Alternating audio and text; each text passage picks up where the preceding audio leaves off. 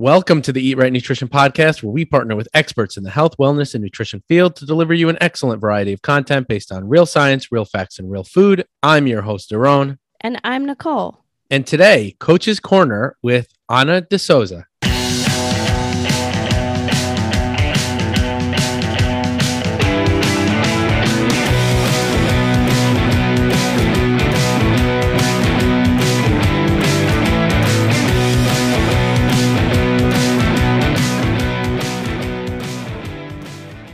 Ladies and gentlemen, welcome to episode number 69 of the Eat Right Nutrition Podcast. Today, I want to introduce our brand new rockstar coach, Ana, to talk about all things Ana. Hi, guys. I feel like it's appropriate that I'm on episode 69. Absolutely. It's super appropriate. So, Ana, you come from Brazil. I do. Where you studied nutrition and exercise and all the things that you did. And I kind of want to talk about, I guess, your entry into this world of fitness and nutrition and where it all started for you.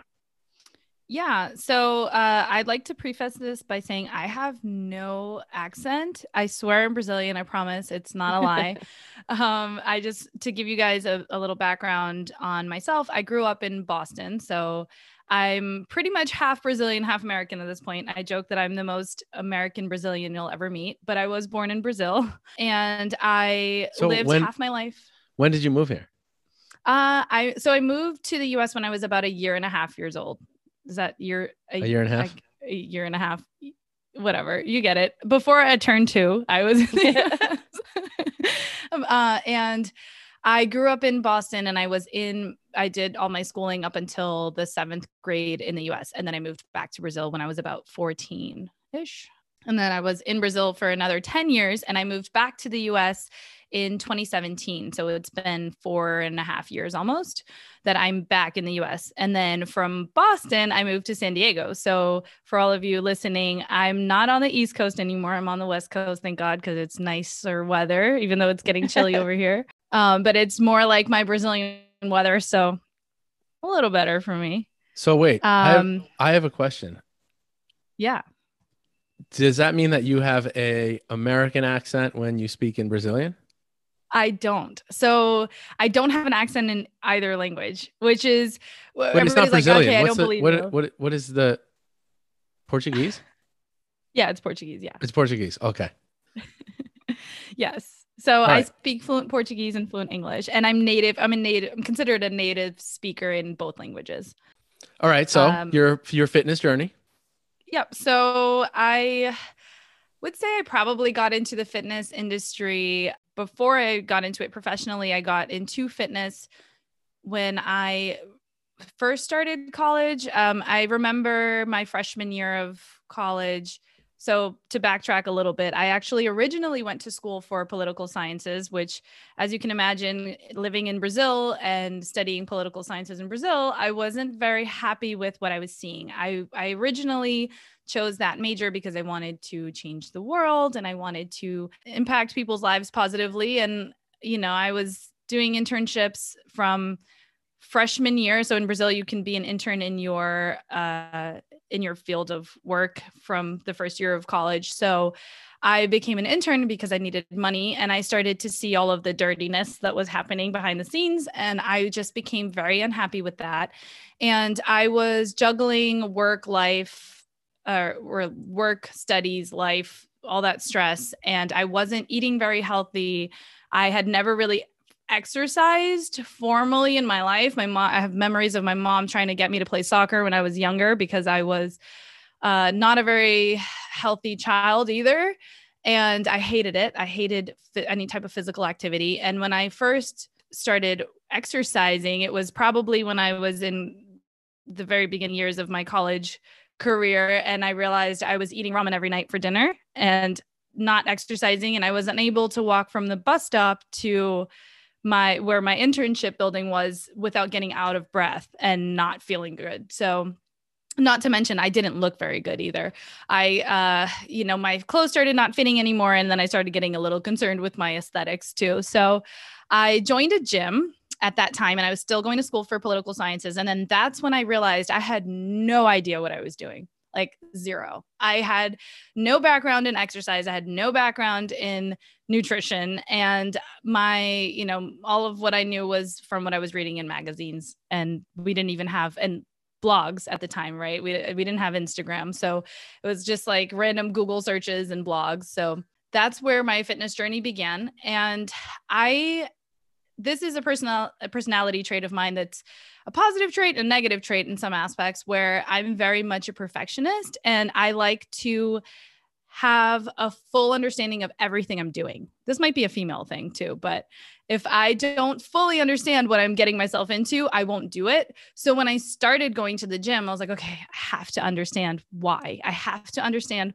what I'm doing, how I'm going to do it. And I started doing my own research at the time and still going to school for political sciences. And then about a year before I was due to graduate, I put a pause on my studies and I was like, okay, I need a career change. I'm not going to become a diplomat. I'm not going to change the world in a macro point of view. And at the time I met my now husband, JP, and he was a trainer at the gym that I was working out at. And he was probably my initial support system to actually switch majors, but also he was the person who taught me my initial, what I know about fitness, my initial the physiology aspect behind it.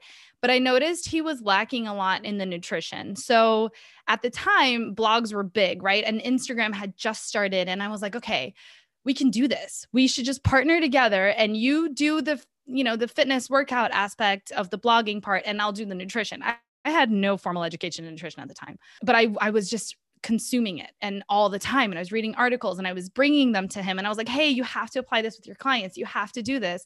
Let's use me as your guinea pig. And let's just start a fitness blog about my fitness journey, your fitness journey, and let's do it together.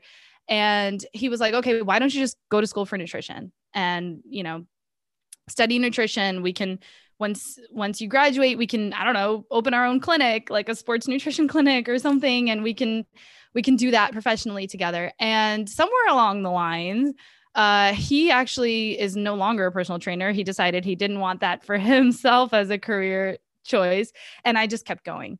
So that's when I switched majors. I didn't mention this in the beginning, but I went to the Federal University of Minas Gerais, which is my home state in Brazil. And thankfully it's free. So it's 100% government funded. And it's the Brazilian Ivy League. So it's really difficult to get into, especially because it is government funded and you don't have to pay out of pocket to go to school. So when I decided to switch majors, I wasn't sure I was going to get into the nutrition program because I had already studied for 3 years and I had already been government funded for 3 years. And it was just, it was a pivotal point in my life. And I realized that throughout that whole journey of being very depressed and upset and not understanding what I wanted to do with my life, the nutrition and fitness portion are what got me through the changes. And I realized I was like, you know what? This changed my life. And I still had that mentality of, I want to change the world. I want to change people's lives. I want to positively impact people. So I switched majors thinking of that. And I wanted to apply that to my coaching and to how I was going to impact people's lives. And because it was such a big chunk of my fitness journey and my transformation, my life transformation journey. Soon after that, and one of the reasons why my husband is actually no longer in fitness is because I moved to the US. So I was like, you know what? It's fine. I just changed my whole life. Let's change it all over again. So here we are. I'm back in the US. So I want to kind of backtrack a little bit because you said that it all started for you with magazines and blogs. And I feel like that's just the way it always starts. Nicole, could you agree on that? Well, yeah, because it wasn't Instagram and all that stuff around when we were kind of getting into that aspect of health and wellness. So that was kind of what was going on at the time. Magazines were the thing. Blogs were also big. I wrote a blog for a friend of mine for many years. And I feel like that was just our way to talk to people that weren't directly correlated to whatever gym we were associated with. So, but I also think outside of that, like any fitness or nutrition professional in the field, like that's where you started. And then it went from that, transitioned into giant textbooks on the subject matter and scientific articles and things like that, right? And it just kind of catapults into this thing where now you're just completely involved and invested and continuing your education and, then really learning the science behind things. And then you start to realize like, all right, well, these things that I read in the magazines they're pretty on point, and these things really aren't. And this is what's really going on inside the body. So I just think that it's cool because I can really relate to that. For me, it started with Flex Magazine. The first time I picked up a issue of Flex Magazine, I was like, all right, well, what are these guys eating like? Because I want to look like them. And okay, protein is a staple in my diet, and I need to eat X number of meals a day, and I need to eat, calorie surplus. And, then it just grows from there. So I just think it's interesting that you brought that point up. So I want to kind of segue into the next thing where now you're in the US, you've studied nutrition, you've learned about exercise through your own journey and through helping others. And how was that transition for you moving from Brazil and studying there, coming back to the US now as a fitness professional? So this is something that I was actually right before, I knew we were going to record, and I was thinking about my whole journey, right? And how it started even in the US, and re-listening to some of your podcasts, and Summer Gobani was interviewed by you guys, and she's a really good friend of mine. And I was listening to her journey, and I remembered, you forget, right? I remembered when I first moved here, I did get an entry-level job. I was working retail, and something that's been very important in my whole life is just networking in general. So I knew I needed to transition into the fitness field here. I had no family in the United States. I had no friends. I had nowhere to go, and I didn't have anybody to ask for help. So I needed to kind of, carve that pathway for myself. And at the time I was working retail, I was working full-time. I switched to part-time, and I got a part-time job at a gym, a really small studio gym in Cambridge, Massachusetts. And I remember during my interview, it was actually for a front desk position because I didn't even know where to begin. I was like, okay, how do I become a fitness professional in the United States? Do I need a degree? Do I need just to get certified? Where do I go? So I went to a gym, and my interview at the time was for a front desk. And I was like, okay, this is my goal. Okay. I want to become a nutrition coach. That's my primary focus. I noticed that your gym does not have a nutrition program. Is there any way that I can, maybe start at front desk position and we can maybe develop a nutrition program together? That was literally, I just walked into the gym and I was like, here I am, shabam. And I remember my boss at the time was like, okay, hold your horses. There's no room for a nutrition program here. And anywhere for that matter, because this was what he told me. Okay. He said that somebody who is paying for fitness or for personal training and wants to learn about physical education and they're not going to pay for nutrition. That was literally what he said to me. He said, you're either going to pay for personal training or they're going to pay for nutrition. And right now, all we have is room for personal training.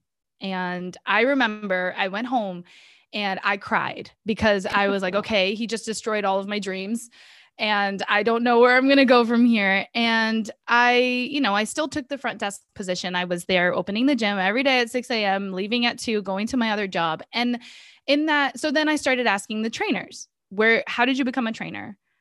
What do you do for your nutrition? How are you educating your clients? What do I need to do to get to where I was before I moved to the United States, to get to where I want to be when, as a fitness professional here? And they told me, well, first of all, get certified as a personal trainer.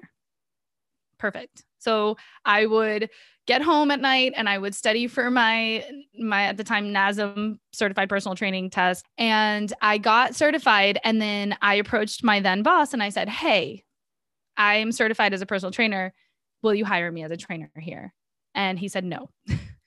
So I was like, okay, what do I do now? And I asked him why. I asked his reasoning behind it. And he said, well, you're inexperienced. You have no experience as a fitness professional in the United States. It's done very differently in Brazil. And he had no idea how it was done, but that was his assumption. And you're doing very well at the time I was like administrative assistant because he had promoted me, and I'm putting that in air quotes. And I said, okay, great. Thank you. And I went home that day and I literally Googled personal training jobs. That was what I did. And you're like, I'm out of here. Yeah, I was like, okay, great. Wait, this is the part of the story where I get to interject and say his loss is our gain.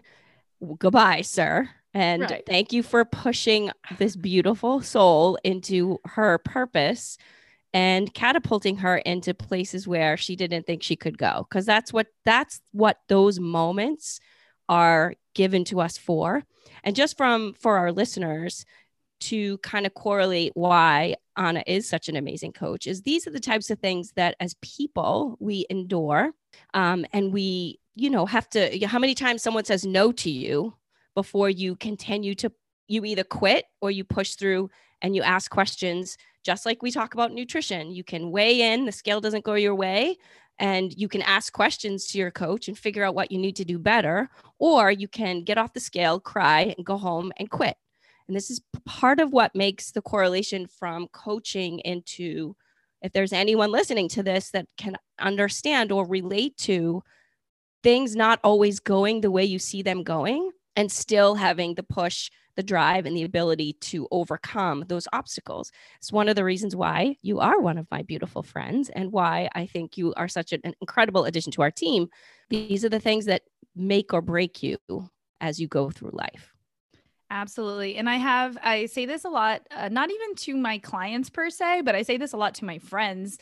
You're either a victim of your circumstances and you play yourself as a victim and you portray yourself as a victim, or you're a winner and you're victorious in what you're looking to accomplish. There's kind of no middle ground, in my opinion. Obviously, it's a process. You're not going to become a winner overnight, but if you're eternally playing that victim card and you blame others, you blame circumstance, you blame whatever, and you never look at yourself and you never put yourself in the front seat, that you're the driver, you're never going to get to where you want to go. That's just what you gotta own your process. Own it. You do. It's all on you. You're in the driver's seat and that's it. It's not on anybody else. And whatever happens, you just got to kind of bust through that.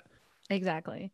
So, just to go back to that story. So then soon after I started working for Lifetime Athletic, which is thankfully a company that actually values and sees the value in pairing nutrition and training. So that was where I ended up, thankfully, after having a few doors shut in my face. That's where I learned and where I started. Well, I already knew that fitness and nutrition walked hand in hand, right? That was where, in Brazil, I told my then boyfriend, who is now my husband, we have to pair together. We have to pair nutrition and training. There's nothing, one isn't separate from the other.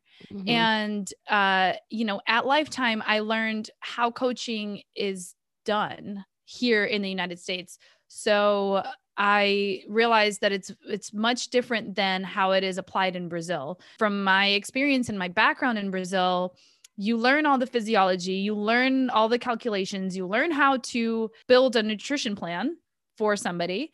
But it's not a practice. It's not a process. It's just a one-off. Here's your plan. Go do it. Just like a fitness plan.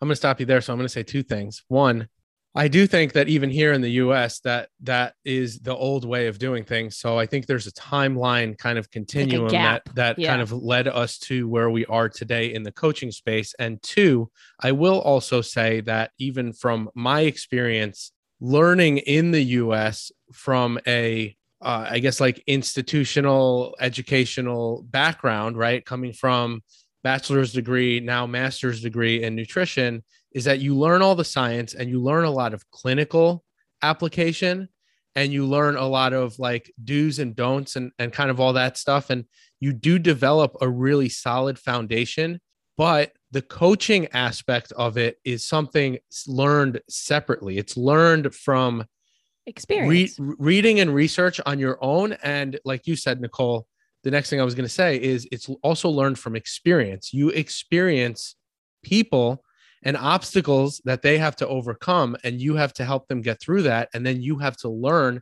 how to help them to get through that. And there's also a big psychology piece. And this is why, what Nicole brings to our podcast too, and what she brings to her coaching And what she's brought to me as a coach and taught me about coaching is that there's a psychology piece that, like, let's be real. If you went to study nutrition in college, you're not studying psychology. I mean, I maybe took one psychology course and I'll never, ever take another psychology course unless I just choose to like dish out, like $1,500 out of pocket and pay for it. But you don't learn that stuff until you're actually coaching and practicing. I think you hit the nail on the head there. It is, you go to school for something very specific, and institutionally, you only have a few years to get that education, right? You have to learn X amount, whatever the curriculum says. And then you have to kind of figure out the rest on your own, unless you continue, obviously continuing education is very important, especially in the fitness industry where things are changing constantly and we're learning things and all the time. So I 100% agree. And I think that's where it is. It might be a time continuum gap. I think it's also a cultural thing. It's very difficult. I mean, I see this all the time where coaching, the word coach in Brazil is a negative term almost, because it's kind of portrayed as somebody who's just going to take your money and fool you. They don't know what they're doing. They're just going to try to trick you out of your money. So it's something that when I talk to my friends from back home and I say, hey, I'm actually a nutrition coach, I'm no longer practicing as I did before, or, as you guys are, here's a suggestion or whatever, I'm actually oftentimes whatever I'm doing is frowned upon, which is something so surprising to me because it works. And it's something that I'm so passionate about here. And my clients see good results and my friends see good results. I see good results. So it's very fascinating to me how culturally we're just on different pages. Here's a couple of things, Anna, that I have, some questions I have for you. So I want you to kind of walk me through. I mean, I'm always in awe of your positive mindset. For you guys that are listening, Anna is the type of person that literally she's always smiling. No matter what conversation we have, she's always sees the positive side. So my question to you is, where does this incredible positivity come from? You're so optimistic about things. And when we talk about literally anything, could be raining outside, and she's like, well, still a beautiful day. Like, where does that come from?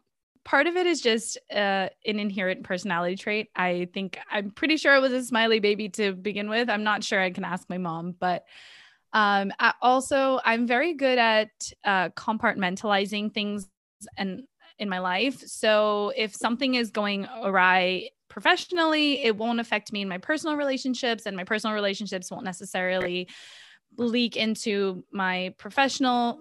So I think another important aspect is, like I mentioned in the beginning, I'm very much of the philosophy that you can't control everything. I mean, for the most part, we can't control anything. And if you are constantly caught up in the things that you can't control, you're just going to have a negative outlook.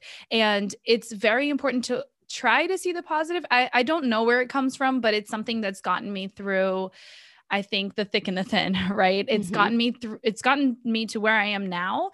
And I know it's going to get me to where I still want to go, because I'm not there yet. But I just feel like if you're always just victimizing yourself, and if you're always just seeing the negative in every situation, you're never going to evolve. You're never going to move forward, because you're just going to get stuck. You're just going to focus on the negative. And I think that's probably just how I've always lived my life, and it's never gotten me anywhere bad. So here we are. Yeah. It's a good part of of your coaching too. Absolutely. Because you lift people up, which is what I love about you so much. Lift me up, girl. Okay.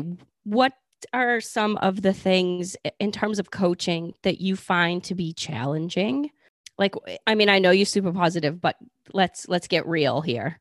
I think coaching is difficult because it's not an immediate result, right? Coaching in itself, the word coaching is something, it's a process, it's a practice. It's not something set in stone.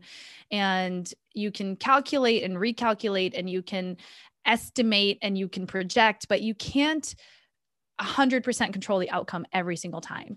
And sometimes in the coaching process, it's difficult for somebody who's so anxious and eager to get to achieve a certain result or to get to a certain outcome to be patient and to just sit back and trust the process, because the calculations and the estimates and the projections and the everything, there's scientific evidence behind it, scientific backing, but life happens, things change, you change, circumstances change. So it's important to recognize that it is a process, and that sometimes taking one step back will get you 2 steps forward in the future. Yeah. So I think that's the most difficult part as a coach and as a coachee, or, I mean, I'm not going to lie, that happens to me too. I know it's frustrating when you're so anxious and eager and it doesn't come out exactly as planned. So I think that's the most difficult aspect of coaching, in my opinion. Yeah, I would agree. I've never struggled with that myself. Like, it's always been like, all right, well, if it's not working, then what do I change? And then how do I kind of pivot? And I think that it's important to realize that too. Like, okay, well, this isn't working. So, what do we need to do? I think also the frustration as a coach sometimes comes from, if the clients are like, if somebody tells you they're not seeing results, like if you're not seeing results, you're not doing what you need to be doing sometimes. And I think that, for me is challenging. Aside from that, what else, anything else that you find challenging from a coaching perspective? I think conveying your point or the bigger picture and helping guide your client through that. So you mentioned sometimes, clients will complain, I'm not seeing results. It's not happening as fast as I would like to. Or sometimes they're seeing progress and then all of a sudden either progress stalls or it goes backwards. And I think being able to understand where each and every client is in their journey and what points you might need to adjust, as opposed to just saying, you're just not putting in the work, because sometimes they might be, or sometimes we underestimate how difficult certain things are. Sometimes something that's very simple to me might not be simple to my coachee, right? So, or to my client. So it's very important, I think, and I think this was the most difficult for me to learn as a coach. It's something that I'm still learning. I think we talked about this in the very beginning. Coaching is something, it's very much based out of experience. The whole psychology behind, especially nutrition related coaching, is understanding where each and every person is coming from. And maybe they don't have the same resources that we do, or maybe they don't have the same primary foods that we do. You guys talk about this all the time. If they don't have the same resources, support system, education, cultural background, all of that will impact how they understand and perceive their journey.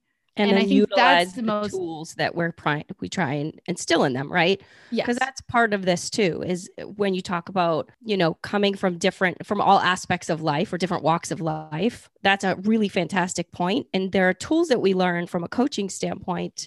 We have the science, then we have the tools and the strategies. Some of them work and some of them don't, depending on the person. So I think that's a really good point. Being able to know, as a coach, we have tools in our toolbox and what to use for which client and how to apply and how to motivate and instill positivity in them without making them feel guilted or shamed, which they already feel before they even get to see us, especially when it comes to food, holding things down and lifting them up. And then also there's a little aspect of tough love, which does have to happen every now and then. So a little bit of balance of all of those things. I think, and to that point, I think as a coach, this is still the most difficult piece, because I'm very much like Daron, where I pivot, right? Okay, a door was just shut in my face. Where do I turn now? Where's the next door? What are the steps that I need to take to get me to where I want to be? Are they going to be difficult? Sure. It is difficult. It's never easy. Nothing is ever easy. Nothing is ever free, right? You have to work towards it. So I am very much of that mindset. And sometimes I have to take a step back and realize that some of my clients aren't there yet. They don't come from the same background that I do. They didn't experience, I have experienced significant changes in my life. And I think that makes it easier for me to, what's the word I'm trying to think of? See, bilingual problems. The word I'm trying to think of is it's hard. It's easier for me to process smaller change and just do it because I've been through such significant changes. But I have met people in my life that have never gone through significant change. And so even the little things are very difficult for them to process.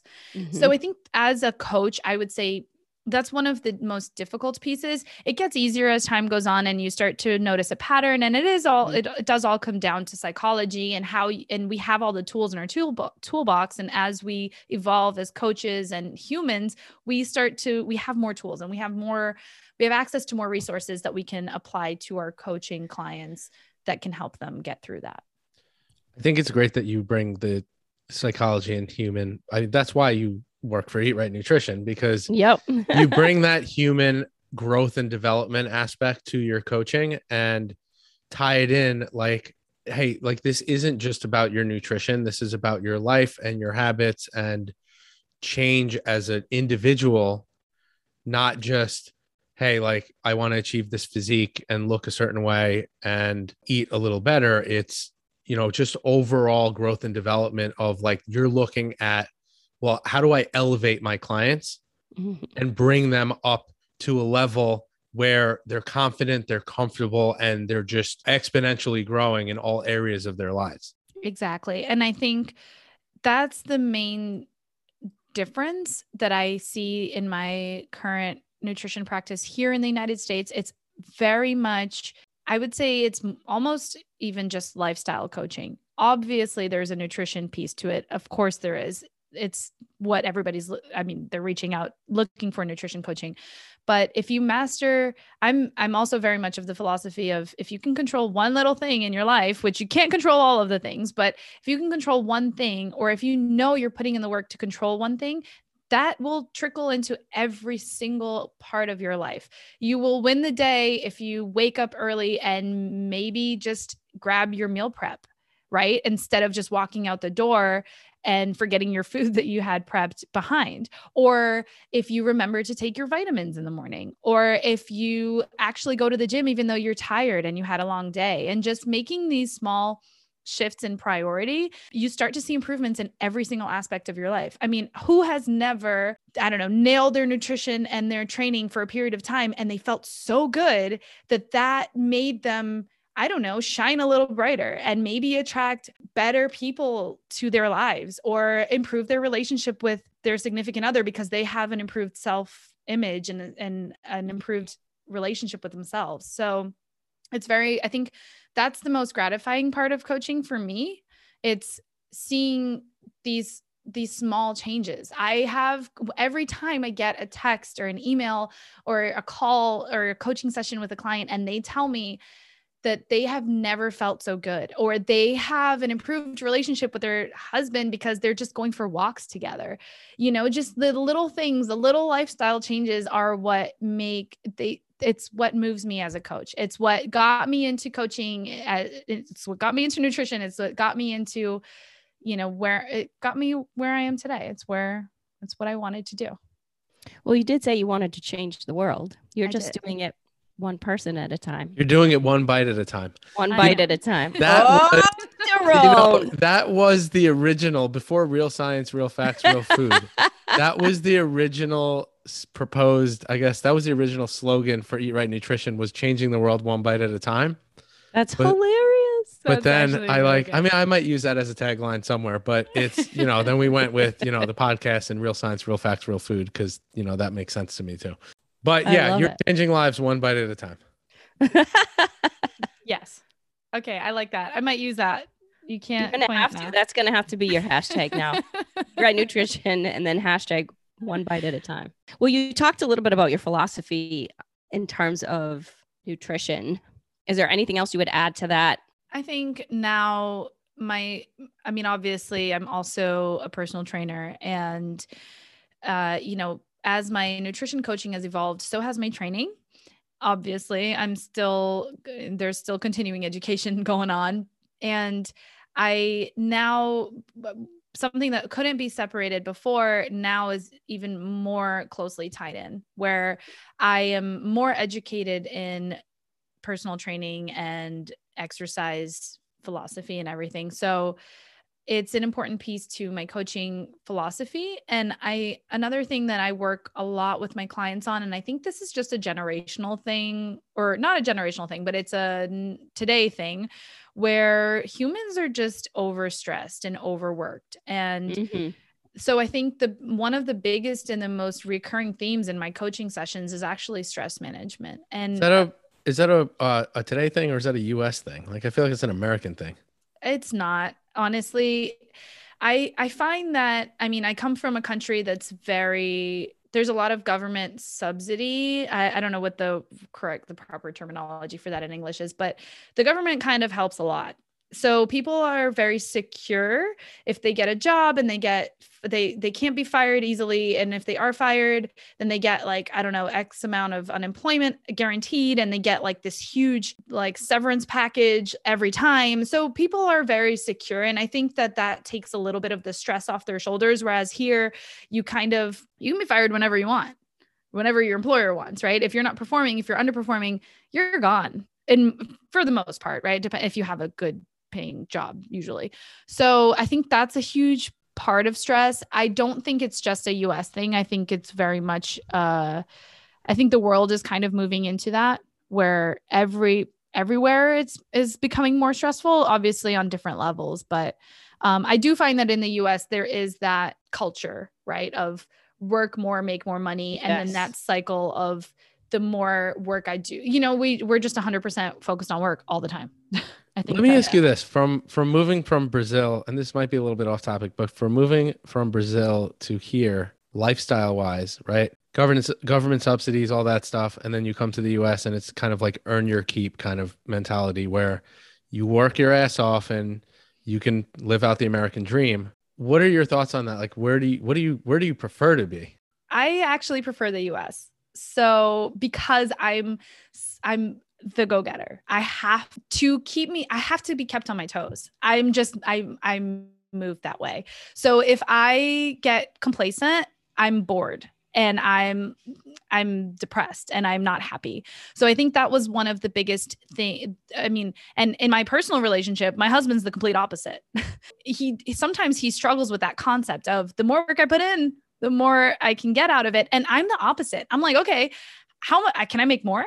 Can I do more? Okay, I'm going to go get it. I'm going to do it. So it's just how I function. I honestly prefer this, but I'm not saying it's a healthy way of living for sure. And there's got to be some kind of balance. I'm still trying to figure it out. Sometimes I have more balance than other times. I think I'm going through a moment of my life where I have zero balance, to be quite frank. And it's funny because it's one of those things for my clients, is do as I say, not as I do, because I absolutely tell them to slow down all the time. I'm like, okay, you have to find time for self-care. and sometimes I'm like, okay, maybe I should email my clients while I take a bubble bath. I think that's that's how I do my self-care. I'm like, okay, how can I do work while I relax? Or I'm doing cardio at the gym and I'm doing client check-ins. It's just, I have to You're a multitasker. I'm very much a multitasker, but I'm also like, I don't know if this expression works in English, but in Portuguese, it's like, I'm always plugged into to the plug. Like I'm always on. Just like I have to keep going. Honestly, culturally, I prefer in regards to work and earning your keep, the US is definitely more dog eat dog, and you kind of have to, that is a stressful scenario. But I think in a million other aspects, the United States has other positive aspects. Like we're much more secure here in terms of actual safety, physical safety. You can have a dignified life, even if you earn minimum wage here in the United States. And in Brazil, that's not a reality. So there are some aspects of, obviously Brazil is a beautiful country and I love where I come from, and culturally I wouldn't change a thing, but I'm so divided, literally, because I've spent literally half of my life in one country and literally in half of my life in another country. But I think I've kind of been molded into like half and half of, I got the good aspects of Brazilian culture and then the good aspects of American culture. And then that made me who I am today. But the US is, honestly, I'd never say never, but I probably wouldn't move back to Brazil, if that's what you're asking. I will say, I will be your coach for a while still. Don't worry. I will say they probably do more squats in Brazil because those booties. They do. And so funny story, You're maybe off wrong. topic, maybe off topic also. So actually, I have heard this before though. You get clients because you have a Brazilian booty. I have heard that countless times, which is unfair to me as not because professional. you know what you're doing or anything. No.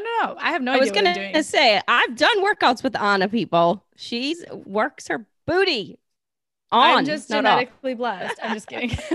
I'm definitely not genetically blessed. I have to find my old photos. I look nothing like the stereotypical Brazilian body. I do now. I didn't before.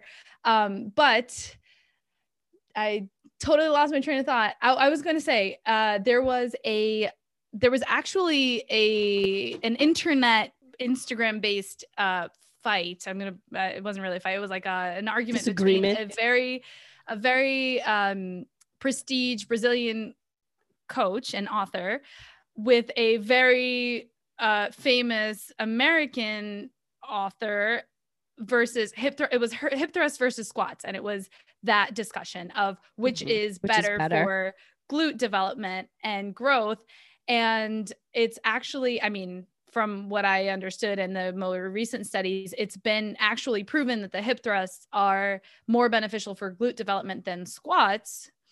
And that whole argument, basically, like the Brazilian author, it turns out he was actually manipulating his studies. So, I mean, it's a very Brazilian thing to do. You kind of, okay, hold on. Let me get in on this. Okay. First of all, doesn't it just, I love both exercises. Clearly. Does it really matter? Is that what does you're it matter? Yeah, I was going to say, if the person I'm going to squash this. I'm going to squash this. No, wait, let me finish. Wait. I'm going to squash this whole thing and say step ups. Okay. High box step ups, more glute activation. Mic drop the end.